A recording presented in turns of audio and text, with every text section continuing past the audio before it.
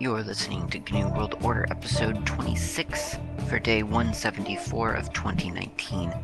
I'm still largely computerless. I mean, I obviously have some recording device here because you're hearing my voice, but it's just my work laptop. I'm still waiting for my normal computers to arrive on the South Island where I have moved to in order that I might continue our tour of the Slackware operating system. So we're not doing that today, but what we're going to do today is we're going to take some listener feedback, because I got some good ones, and even if I didn't have some good ones, I would take listener feedback. If any feedback is appreciated. After that, we'll talk about bash loops, but I want to talk about for loops specifically, and the different methods by which you might implement such a thing.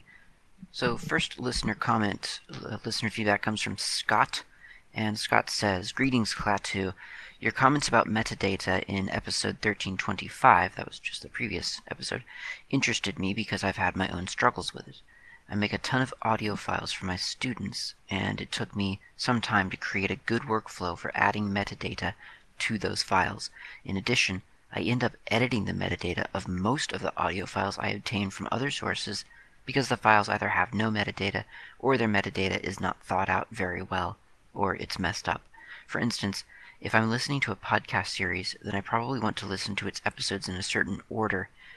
If the producer of the podcast didn't think carefully about the metadata, it might be whatever player I'm using plays the episodes in the wrong order. I have to take the time to edit the metadata of every podcast series I download so that episodes are played in the correct order. Finding an application that can be used to efficiently edit metadata is also a big issue. After considering many options, including command line options, I finally settled on KID3 for the editing of audio file metadata. KID3 is the only audio file metadata editor I've found that shows all the metadata of an audio file, and it works great when I need to edit multiple files at the same time. I wouldn't need to edit the metadata of your GNU World Order OGG files, except for one small thing. If you install KID3 and open up, say, the OGG file for episode 1325, you see that the tags for title, artist, album, and genre all appear twice. If I didn't get rid of the repeats, then the title and others is repeated when I open the file in VLC, which is annoying. Also, since 1325 is not a single number, then the track number that VLC shows it is just 13. Similar things happen in other players. Another issue I have with audio file metadata is that it cannot be seen when the file is playing using a web browser like Firefox.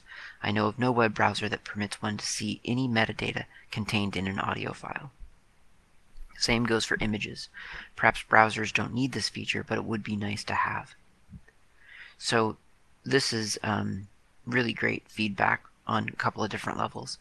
And he says that, first of all, he comments on the metadata of this show. And it's interesting because I took him up on the dare and opened up GNU World Order 13x25.ogg in KID3, and he's right. All the metadata appears twice. It's weird. I mean, like literally twice in the field.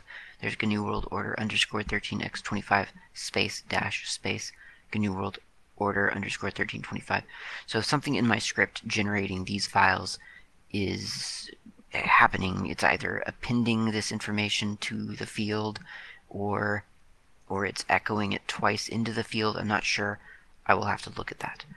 I got curious after doing that and looked at the Opus file, which I really do these days consider the canonical version of this show, just because Opus, for the size of the download and the quality of the sound, it really is superior to any other format.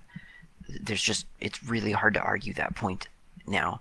If you look and if you play around with Opus long enough, you will find that everything you do in Opus simply outperforms OGG, Speaks, certainly something like MP3, but Opus, the tags are fine. So the title appears normal, the artist appears normal, the album appears normal. Now the question of the track numbers is a problem, and I probably need to adjust this. And it was one of those situations where I'd started out, I'd started the show before really comprehending how computers processed numbers, and I thought it seems like perfectly acceptable notation to do the season and then an X and then the episode number. That just seemed reasonable to me at the time. Turns out it's not really the best, and I think the smarter thing would be to just put the season number and then the episode number. So, in other words, this episode would be 1326 because it's the 26th episode of season 13. I mean, really, if I had to do it all over again, I'd just stop doing seasons at all, really, and just do episode numbers. But I've got tradition and convention now, so I'm hesitant to change anything about how I denote show numbers and so on. Although realistically, I don't know how many people actually care or base any kind of reference off of the way that I do the show. So I'm not sure if that's really worth clinging on to. Either way, I think maybe changing the way that I put the track order and the song order would probably be a good idea. So I will look into that, Scott, and thanks for highlighting that for me. And KID3 is very good. KID3 is the default one that I go to as well. I don't actually use it. I use it more for a reference because generally, I mean for this show rather, for this show it's all scripted. The metadata, the encoding, and all that other stuff, it's all scripted. So I just run a script. So I can adjust the script, and then that will change how it appears in music players. And I will work on that, but I'll probably have to wait until I get my computers back in order to work on it, because my master copies are on my Slackware machine, and that's not what I'm using right now. And I should mention, in case you're not running a KDE desktop, which I don't on my work machine, EasyTag is a pretty good application. It gets really close to what KID3 can do. So check that out if you're on a GTK-based environment, or if you want to be on a GTK-based environment. So that's sort of commentary about the state of the metadata of this show. But I think there's a broader statement to be made here, and that is, first of all, the fact that this discussion is happening indicates to me that metadata is inefficient. It's not working as well as it could.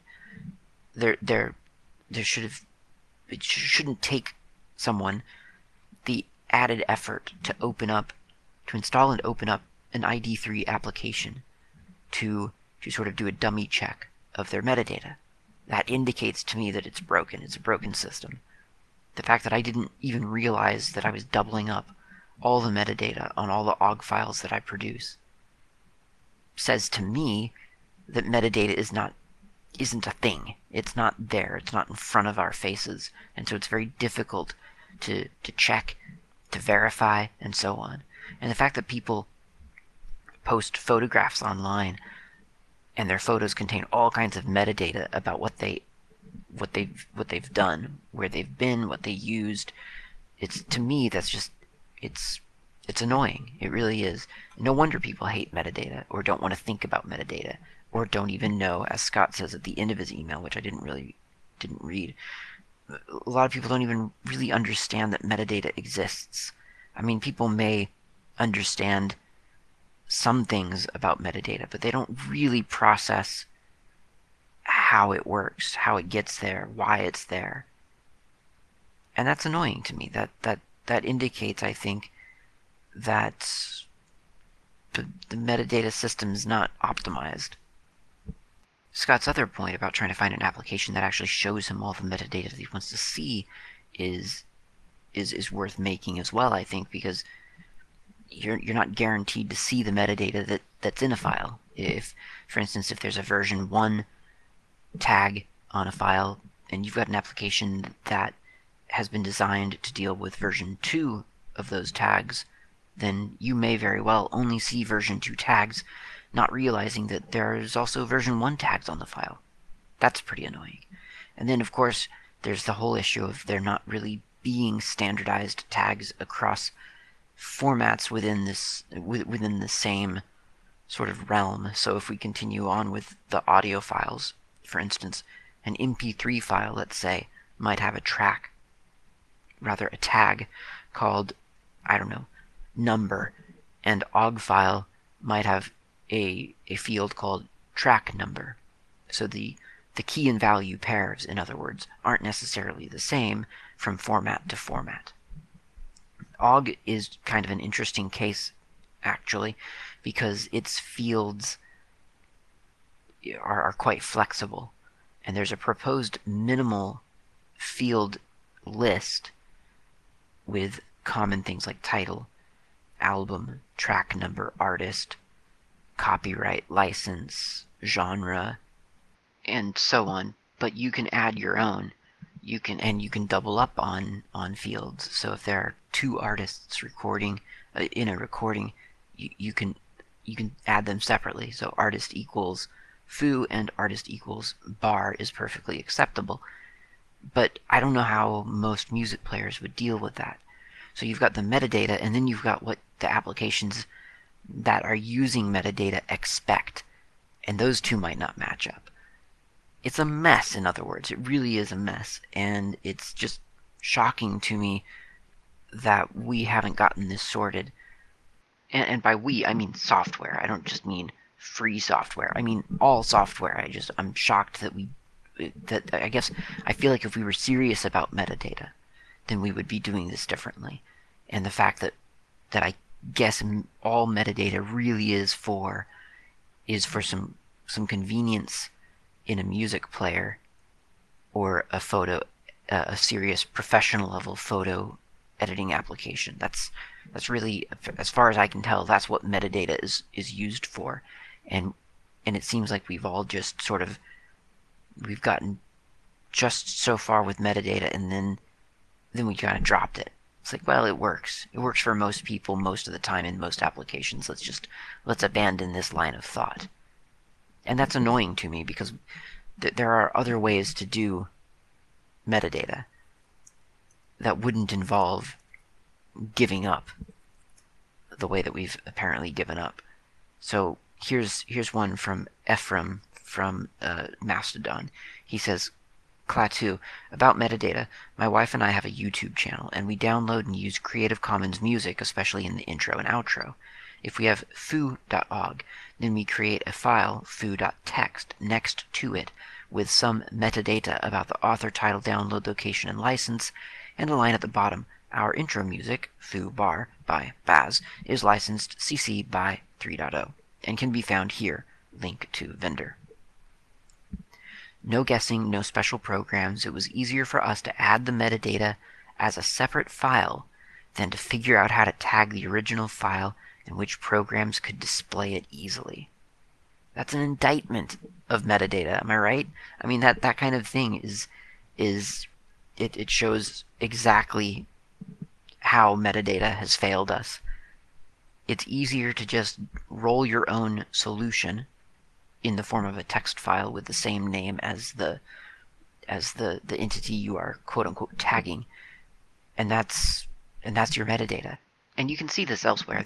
For instance, if you're hosting a media server, like at home, I did this for a little while, and I intend to do it again. But if you've got a media server where you've got all your DVD rips and all the media that you've downloaded and all this stuff on a computer, and you've got the computer hooked up to your television, and maybe you have a front end to that, like Kodi, formerly XBMC, then or even Plex.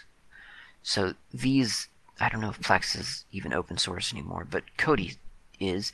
So let's go with Kodi. So Kodi by default will look for a directory with the name of a movie appended by the year that it was made, in parentheses, and in that directory it looks for the same name with a movie extension to find the media, and then the same name with the .info for all of the metadata. And info .info is it's a sort of semi-formalized, or maybe it's formalized set of metadata specifically for media being used by various media players. And it's really, really useful, and it's just an external file, and people put their fields and their key and value pairs into a .info file, and it just, everyone, sort of all the media players out there know to look for that, and that works really well. And traditionally, you will have found that music has a certain structure that a lot of audio players used to know to look for a certain pattern. So it would know that you would name your tracks by artist underscore or track title, track number, album underscore artist, or artist underscore album, or whatever. And there was this kind of, I think that was a very non-formalized sort of syntax for file names that media players sort of knew to look for and knew how to parse that title to give you intelligent information about the thing. So it's a very sort of in-your-face kind of metadata system, which maybe that wasn't the most graceful, because it ended up having 30 character long track titles. But at the same time, it was there, right? You could actually see it. It was something that you could look at and say, well, that's where the metadata is coming from. And if there's a track out of order or something, then I'll go into that file, or I'll go to that file name and I'll correct it right there. And there's no mystery about it. It's very, very obvious. I guess what I'm saying is that, in a way, metadata is the difference between plain text config files and binary config files. If you're a Linux user, you understand the significance of that. So anyway, I think that's everything on metadata that I have. I'm not angry, I'm just disappointed. Let's just put it that way. Let's see. So here's something from Murph on Mastodon. He says, I was listening to New World Order and had a comment about the caret H tale you were telling. It was additionally used. So this is this is the thing I was talking about in what was it, Graph or Info or some application that we were looking at. Oh, Call. I think it was one of the column applications, and it had the caret H character, and I was wondering why there were these backspace characters in the file, and people have since told me, oh, that's so that the printer would back up and print that character over itself to create a bold effect. Now, Murph says, it was additionally used as a sarcastic / funny commentary based on, quote, accidentally, unquote, using it on systems like Usenet or FidoNet back in the day. For example, bad actions by Micros caret H, caret H, caret H, caret H, caret H, an unnamed Seattle software company cannot be excused. Used to falsely erase the real thought and replace it with something more palatable, but exposing it by mistakenly deleting it.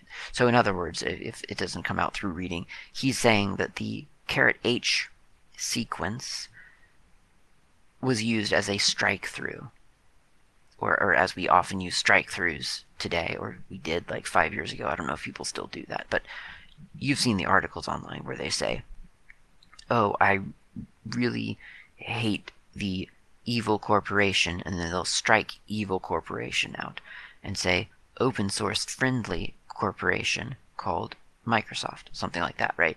So just using Microsoft arbitrarily as the easy target, right? So I mean, we could just as easily say Apple, so don't panic. The strike through is meant to obviously sort of reveal what the author is actually saying. Strike through, new statement. So it's kind of that meta. It's that meta content of this is what I really wanted to say, but I won't say it. And here's what I'm really saying. So since you don't really have a strike through in a lot of text-based media traditionally, I mean like ASCII text-based media, people would write something and then write Control H, Control H, Control H, Control, or not Control, but the caret symbol, Control H, Control H, Control H, and you would think, oh, I get it. They're backspacing to replace what they've just deleted with some other term. Now, I've seen that personally. That's a tradition that did overlap my sort of awareness of computation. Like, I was into computers when some of that was happening. It probably at the tail end, but the Control H tradition, it struck me, is kind of a beautiful little hacker culture note that I'm glad Murph brought to my attention, because it is one of those things that we can reasonably expect it will fade away as kind of a joke. I think it's already faded away. I think if I did that, for instance, on Mastodon, I don't think everyone would understand what that was referring to. I mean, some people might. Some people might glean it from context, because if you write something and then Control H, Control H, Control H, and then something similar but different, then people might understand, okay, the Control H's are to represent backpedaling or something like that. They might get it, but they may not really get it. And it is one of those things that, yeah, unless you've used, for instance, I think the way that I really learned about Control H as a character sequence was in traditional Emacs, where you don't have a backspace key, or you didn't have a backspace key. I've got a .emacs file so convoluted at this point that I don't remember what the defaults are, but at some point there was no backspace key, or the way that the backspace key behaved was different than what you would expect, something like that. And I think at one point I had been using non-customized Emacs through an SSH thing or in Xterm or something where you just didn't have all the conveniences of the traditional key sequences that you would expect, and so hitting something produced a Control H sequence instead of backspacing the way that I thought it should. So it's a thing that I think is fading from the culture, really. And I'm not arguing that it should. I think it's okay for it to fade from culture. I think it's fine. That's the little joke like that is ephemeral, but I do want to highlight it, that it exists, because it is something that we'll probably stop doing eventually. Most of us probably have stopped doing that. And certainly for me, when I do a pretend strike through, I very frequently do like the HTML tag thing, where you say like, oh, I really can't stand what is it? Angle bracket strike, close angle bracket, Microsoft, angle bracket / strike, angle bracket, I don't know, Apple, whatever you're trying to strike through. So instead of doing Control H, you just do a pretend HTML tag, so people sort of see your logic exposed. It's simple. It's probably a joke in itself that's getting old enough to stop doing anyway. Like the whole strike through joke of exposing your thoughts with visible deletion. But I don't know. Sometimes it works, and you just use whatever notation you think people are going to understand, I guess. So there you go. I mean, it really is so meta. That joke specifically is just so meta, because it really does depend on people understanding and identifying with the process of delivering thoughts through typing. Okay, speaking of delivering thoughts, it's time for coffee. That's what's on my mind right now, and it should be on your mind as well. So go get yourself a cup, and we'll come back and finish up the show.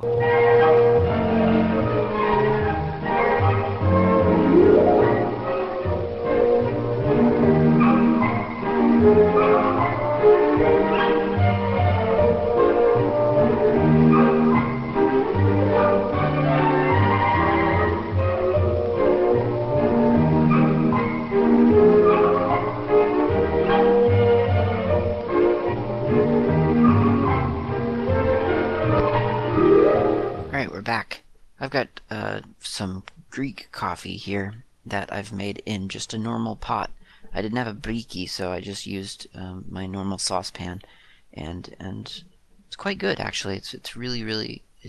If I urge you again, and I know I've done this before in a previous episode, I urge you again, if you have not tried Greek or Turkish or Russian, whatever Eastern region you want to attribute it to, their coffee, it is quite good. You should experience it at least once. No, you should experience it 3 or 4 times because, as I say, acquired taste. But you'll grow to like it. I wanted to talk about bash loops, sort of because I think that, well, first of all, I think looping is really important to computing, to effective computing. And second of all, because I feel like it's not something that I'm going to be able to cover in my overview of all the different software that comes on a computer, because to try to cover bash effectively would be it would be a whole episode. It would be a season on its own. And I have done some stuff on bash in a previous season. I think I did a whole season where it ended up being, maybe it wasn't a whole season, maybe it was like 2 episodes, felt like a whole season, 2 or 3 episodes, where people were sending in their .bashrc files to me, and it was fantastic. And their bash aliases, that was really good. But I do want to talk a little bit about the specifics of writing a for loop and the different ways that you can do that. But before we go into why and how, before we go into how, let's talk about why, which would be, for me, and this might be specific to me, and you're certainly welcome to share your own reasons, but for me, one of the things that got me into, I guess, power computing, and by power computing I just mean generically being more aware of how I interact with computers. One of the things, and by that I mean I eventually got led to Linux. By that I mean that I, at some point, wanted to perform some action on a set of data that I had. And I felt, at that time in my life, I felt that I'd learnt enough about computers that should be possible. And I investigated many different options and never did really find the right way to do this action. I don't even remember what the action was. I believe it was graphic. It was a graphic process. Probably, I don't really remember, to be honest, but I just remember having a big stack of graphics, and I knew I needed to do a very consistent action to each one of those graphic files. Could not figure out how to make it work. Just couldn't figure out an effective way to do, let's say, 100 of the same things. And I imagine, these are vague memories, but I imagine I probably sat down and tried, okay, well, what if I did this by hand? How long would that take? How could I simplify that? No way. Okay, well, what if I did it by hand mostly, but had some kind of automated action within the graphical, the GUI app that I'm going to use to do this? What if I had some kind of shortcut? What if I optimized the heck out of the application so that at least that part I could simplify? No way. Not 100 times. And so on. And not knowing a whole lot about how computers worked at that time, I imagine I would have looked into some simple scripting and just wouldn't be able to figure it out, especially since during the early development of becoming someone who knows what a computer does, a lot of times your basic frame of reference are GUI applications, right? That is a computer to you. That's the only tool set you have available to you. You have the GUI applications that you're given on the computer, or that you've purchased, or more likely downloaded illegally from some site. That's what you have to work with. And so you don't know how to break into a GUI in order to tell it what you want to do without manually doing it with your mouse. And the idea that there might be a way to do the task without a GUI is like rocket science, or rather it's like magic. It's so far outside of the realm of what you understand. It just doesn't you don't even investigate it. I mean, I think there's a time in a lot of people's computing life that programming itself it means writing a GUI application. Like that's all that programming could possibly be, is to end up with a GUI application. I think if you'd told me 10 years ago that I might be programming things that don't result in a graphical interface, I would not have understood what you were even trying to tell me, much less who you were talking about, because it certainly wouldn't have been me doing that. That seems beyond magic. There's just no context. Like, what would you program if it didn't show you some visual on the screen? So when you're trying to figure out computers and you're becoming this power user, I feel like one of the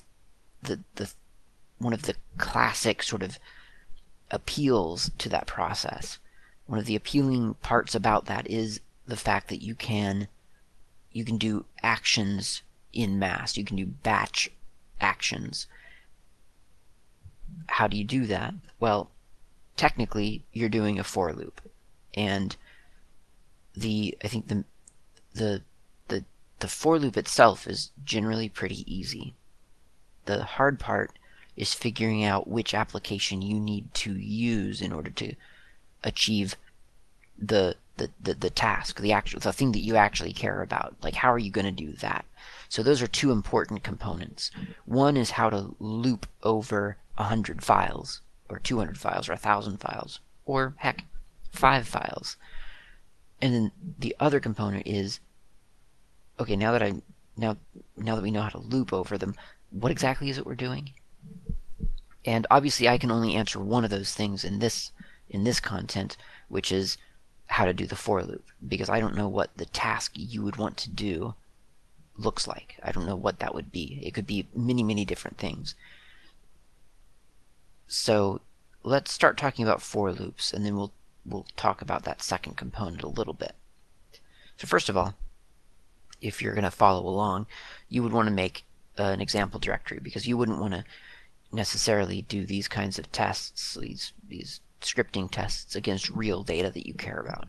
So make an example directory and then dump some photos in there, let's say. And you can do different kinds of photos: PNGs, JPEGs, GIFs, TIFFs, whatever. Mix it up. So now you've got this folder called example. And if we do an ls on the example, then we get things like foo.jpg, bar.jpg, baz.png, and so on. And that gets listed however your terminal lists it, and that's fine. At least on GNU Linux, you can do an ls space dash the number 1, just -1. So it looks like a -1, but it's an ls -1. ls space -1.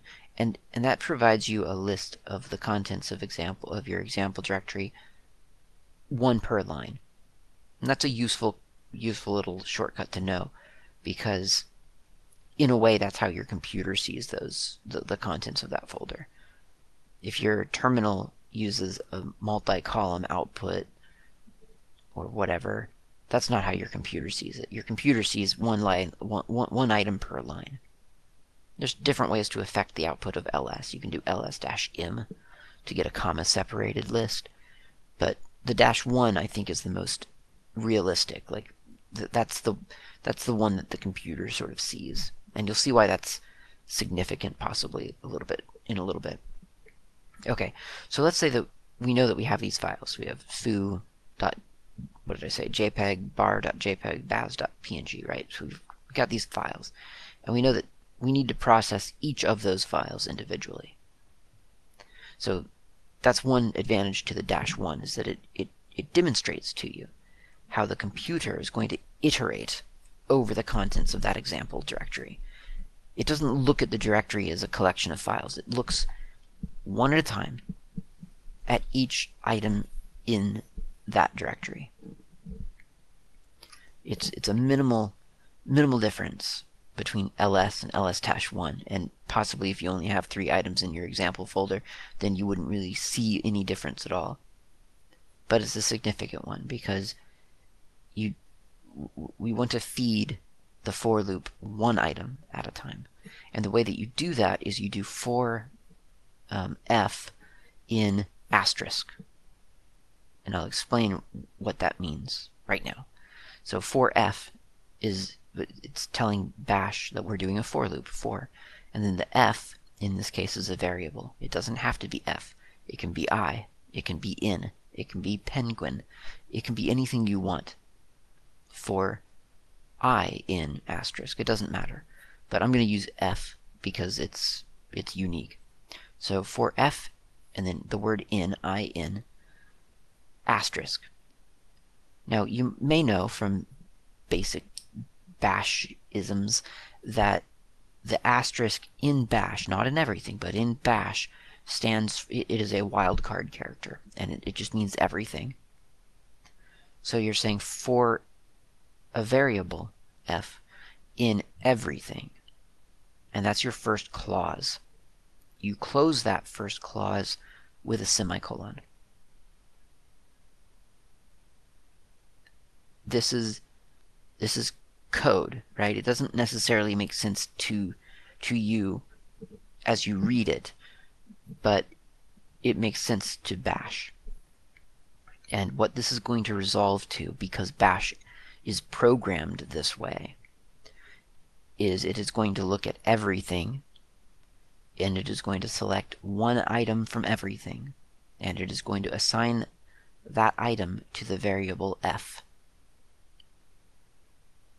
This is very much like doing an ls-1. You're saying, but looking at it one line per time, at a time. So that's what you're telling bash to do. So you're saying do an ls-1 essentially. Look at each item individually, and then let's process one item at a time, and we'll assign f that item, and that's how we'll keep track of where we are. And then you can do a semicolon, which ends that clause. Now there are variations on that clause, which we'll talk about in a moment. But that's the sort of basic, oh, I have a folder of stuff and I want to process one file at a time. That's how you do it for f in asterisk. Perfect. Okay. So, semicolon. Now in bash you can continue on the same line, or you can hit return. Bash won't start processing because you've used this keyword for, and so it knows to expect a couple of other keywords. So in other words, you can do this as a classic one-liner, or you can do it almost like it'll look like a function of sorts. It'll look like a block of code in your terminal. You hit return, and instead of getting a $ prompt as usual, you'll get an angle bracket prompt, which is bash telling you, okay, well, give me the rest of the for loop. So it's kind of smart in that way. So we'll do a simple action. This is the action section, and it starts with the keyword do, D-O. And we'll just do something really simple. So do space file space $f, and then a semicolon to close this clause, this phrase. And so the do file $f, we're invoking the file command. Now this could be any command. It could be echo. It could be what else would you do? I don't know. Convert. It could be any number of commands. So right now we're just doing file, which is just telling bash to run the file command against whatever item is in the $f. And then we terminate that. And then we use the keyword done, D-O-N-E. And now your for loop is finished. Hit return, and bash processes each file individually in the folder. So it takes the first one, foo.jpg, and it runs file against it, and it spits its output back out to your terminal. So you would see something like foo.jpg, JPEG image data, EXIF standard 2.2. And then you'd see bar.jpg with the same kind of output. And then you'd see baz.png, PNG image data for I don't know, 1920 by x 1080 8-bit color RGB, non-interlaced. The output of the kind of data that a PNG file returns with the command file. So that's just introspection. It's just a harmless way to sort of touch each file in that directory in a way that's completely non-destructive. So it's kind of useless unless you really need that kind of output, in which case it's really, really useful. Now, probably more useful would be something, let's say, like converting, or maybe resizing. Let's resize some stuff. So in your example directory, you might make a temporary directory. So this is kind of addressing the second use case, or the second component of this, which is finding that command that does the thing that you want to do to lots of files. Using ImageMagick is just an example, so it's a good one, but it's definitely just an example. You might need something else done. You might need, I don't know, sound volumes to be adjusted, or file formats to be, oh, well, I just said that, conversion.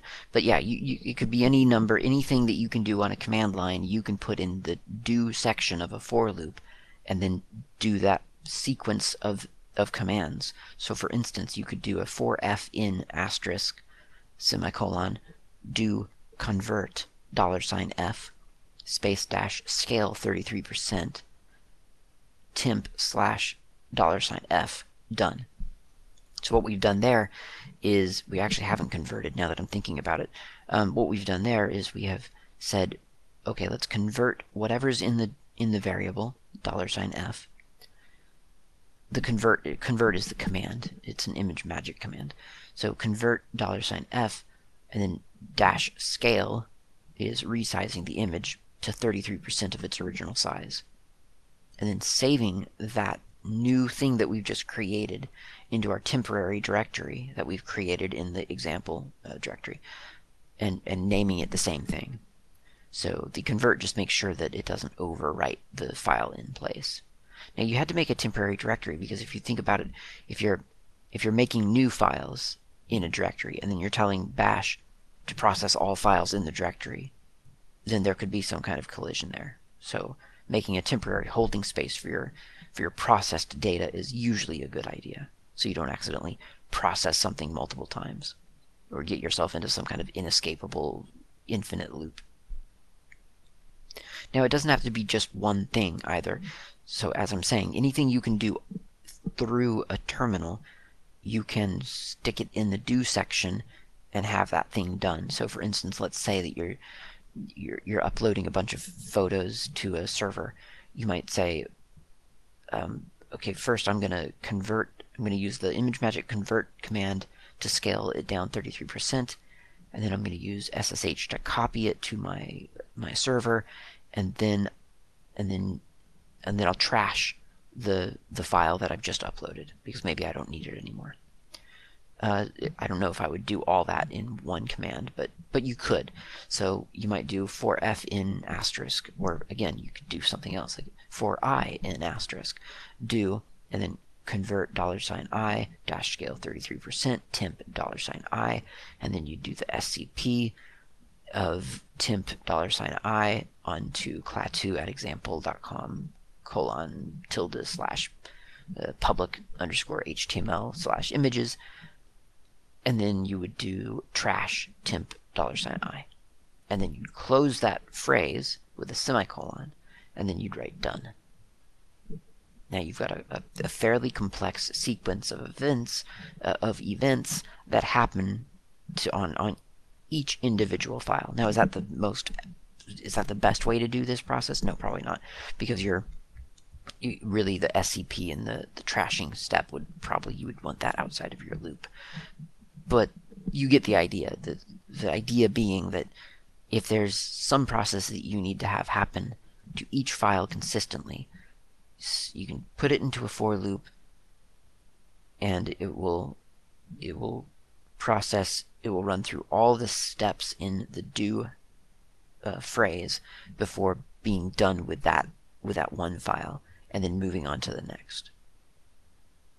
You can also, as I said earlier, the phrase for f in asterisk, it doesn't have to be for f in asterisk. It could be for f in asterisk dot JPEG, and then do convert or whatever you want to do, and that would limit the process to only files ending in .jpeg.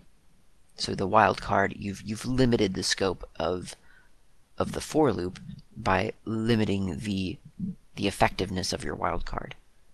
So before you just had an asterisk, no limits. If it's a file in this current directory, then process it. Now you're saying, well, it needs to be a file in this current directory, but it has to, the last characters of this file needs to be .jpeg, or else ignore it. So you can limit your for loop in a couple of different ways like that. Another way that people could limit a for loop, and this is a little bit different because it's not even based on really files, is you can tell it, for instance, you can say for f in curly bracket 0 ... 4 close curly bracket semicolon do echo $f semicolon done. If you try that, you get 0, 1, 2, 3, 4 echoed to your terminal in one number per line. So in other words, what you've done there is you've used this sequence, the integer sequencer in bash, the curly bracket 0 ... 4, meaning everything from 0 ... to 4, including 4. So you've got 5 numbers there, 0 through 4, and you're assigning the results of that action to the variable in, and then one at a time you're processing in, and in this case you're just echoing it, so you're not doing anything, but you could do that. And I don't know when you would use that, but well, actually I do know when you would use that. For instance, if you had a collection of photos or files that you needed to download with, let's say, wget, one way to do that, if they're consistently named in sequence, one way that you can do that is to do a for in, or a for I in 0 ... I don't know 9, do wget example.com / foo underscore 0 in .jpeg, and then semicolon done. So you're swapping out the file name depending on which iteration of your loop you are currently on, and so wget knows to download a different one. Now there's some magic that you have to do if you breach out of single digits and start going into double digits. You need to control how bash echoes the variable and so on, but you get the idea. You can use just numbers to kind of define the iteration number of your loop. Now you don't have to use a for loop, and that's kind of what prompted me to think about this. That is that the for loop is a built-in convention of bash and similar shells. TCSH has a convention for that as well, but it's called for each, and it's done a little bit differently. So in bash, for is a key word. It is sort of a built-in function of bash. But if you don't have bash on you, or if you do but for some reason don't want to use it, or whatever, there are other ways to do this. For instance, find. Find is a great command. I think we've talked a little bit about it before on this show. I'm sure we'll talk about it more at some point. But it kind of has a built-in iterator as well, which the easy version of that is the -exec command. There are some other ways to do it actually, but we'll just talk about exec. I mean, one way is GNU parallel, which we've definitely talked about GNU parallel on this show. So that's a really useful method of doing sort of iteration over a collection of files. But and find, though, would be sort of the for f in asterisk clause. That's the function find would serve. So for instance, you might say find example or dot if you're in the example directory -name quote asterisk JPEG close quote. Now if you hit return after that, then it would find all the PNG files in the path that you've stated, whether it's the example folder or your current directory with a dot, or some path to some other directory. that's easy. It's finding all of the files that end in *.png, or rather asterisk anything, and then png at the end. You can turn that into a loop, though, with the -exec option. So if you do find *name, quote, asterisk png, close quote, -exec, and then convert, curly bracket, -scale 33%, and then temp / curly bracket to curly bracket, and then a / semicolon to end that phrase. Now you have told find to find all the PNGs in the path that you've defined, and then one at a time, because that's what exec is programmed to do. It knows, okay, we're going to process one at a time.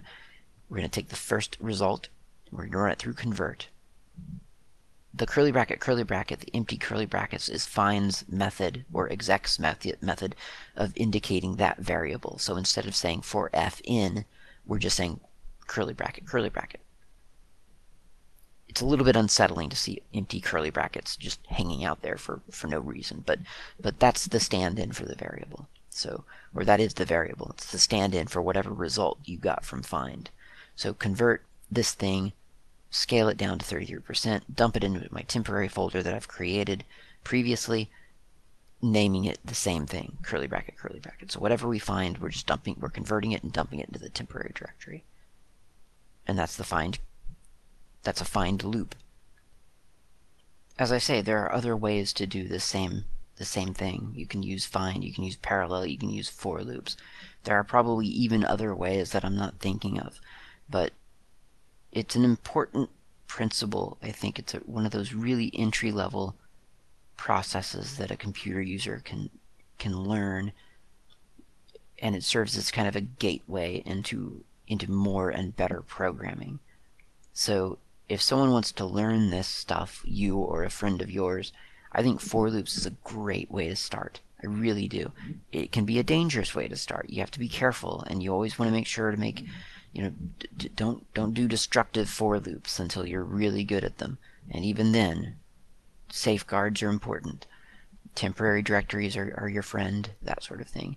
Believe me, we've all done it. We've done a for loop to rename a file and then accidentally renamed a file over itself 100 times, or something stupid like that, or renamed all the files in the directory to one file, so it's just overwriting itself 100 times. Not a good idea, not a pleasant sensation once you realize you've done it. So don't do that. Give yourself a break, make temporary directories. But it's a powerful thing. It unlocks a lot of potential of a computer, and it's one of those little things that Linux just kind of grants a user. It's just a little bonus that no one really we don't really think about it. We just take it for granted. So don't take it for granted. Use it, appreciate it, put it to good use, and teach others how to do it, because that's what it's all about. Thanks for listening to this week's episode. I will talk to you next time.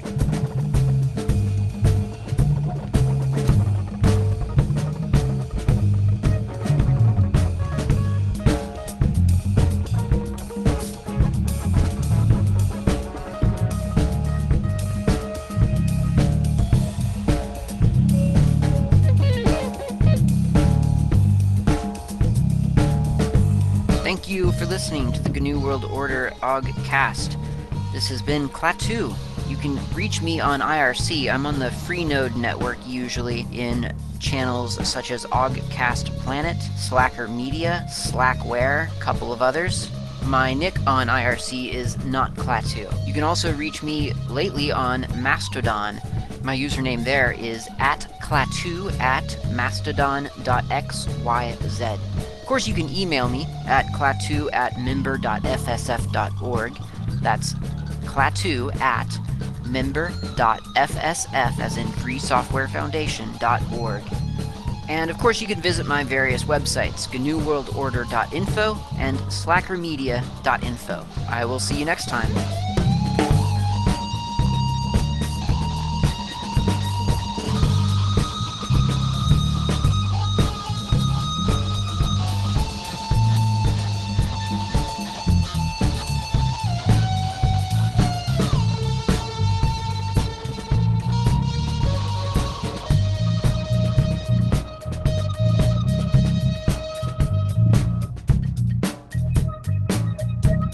If one stimulates this region right here, which is the hippocampal region, and including the amygdaloid area, one can get all types of experiences, such as the release of dream-like experiences into the waking state, a modification of memory, even partial amnesia, and a confabulation, that is, the filling in of that amnesia or that blank space with fantasy.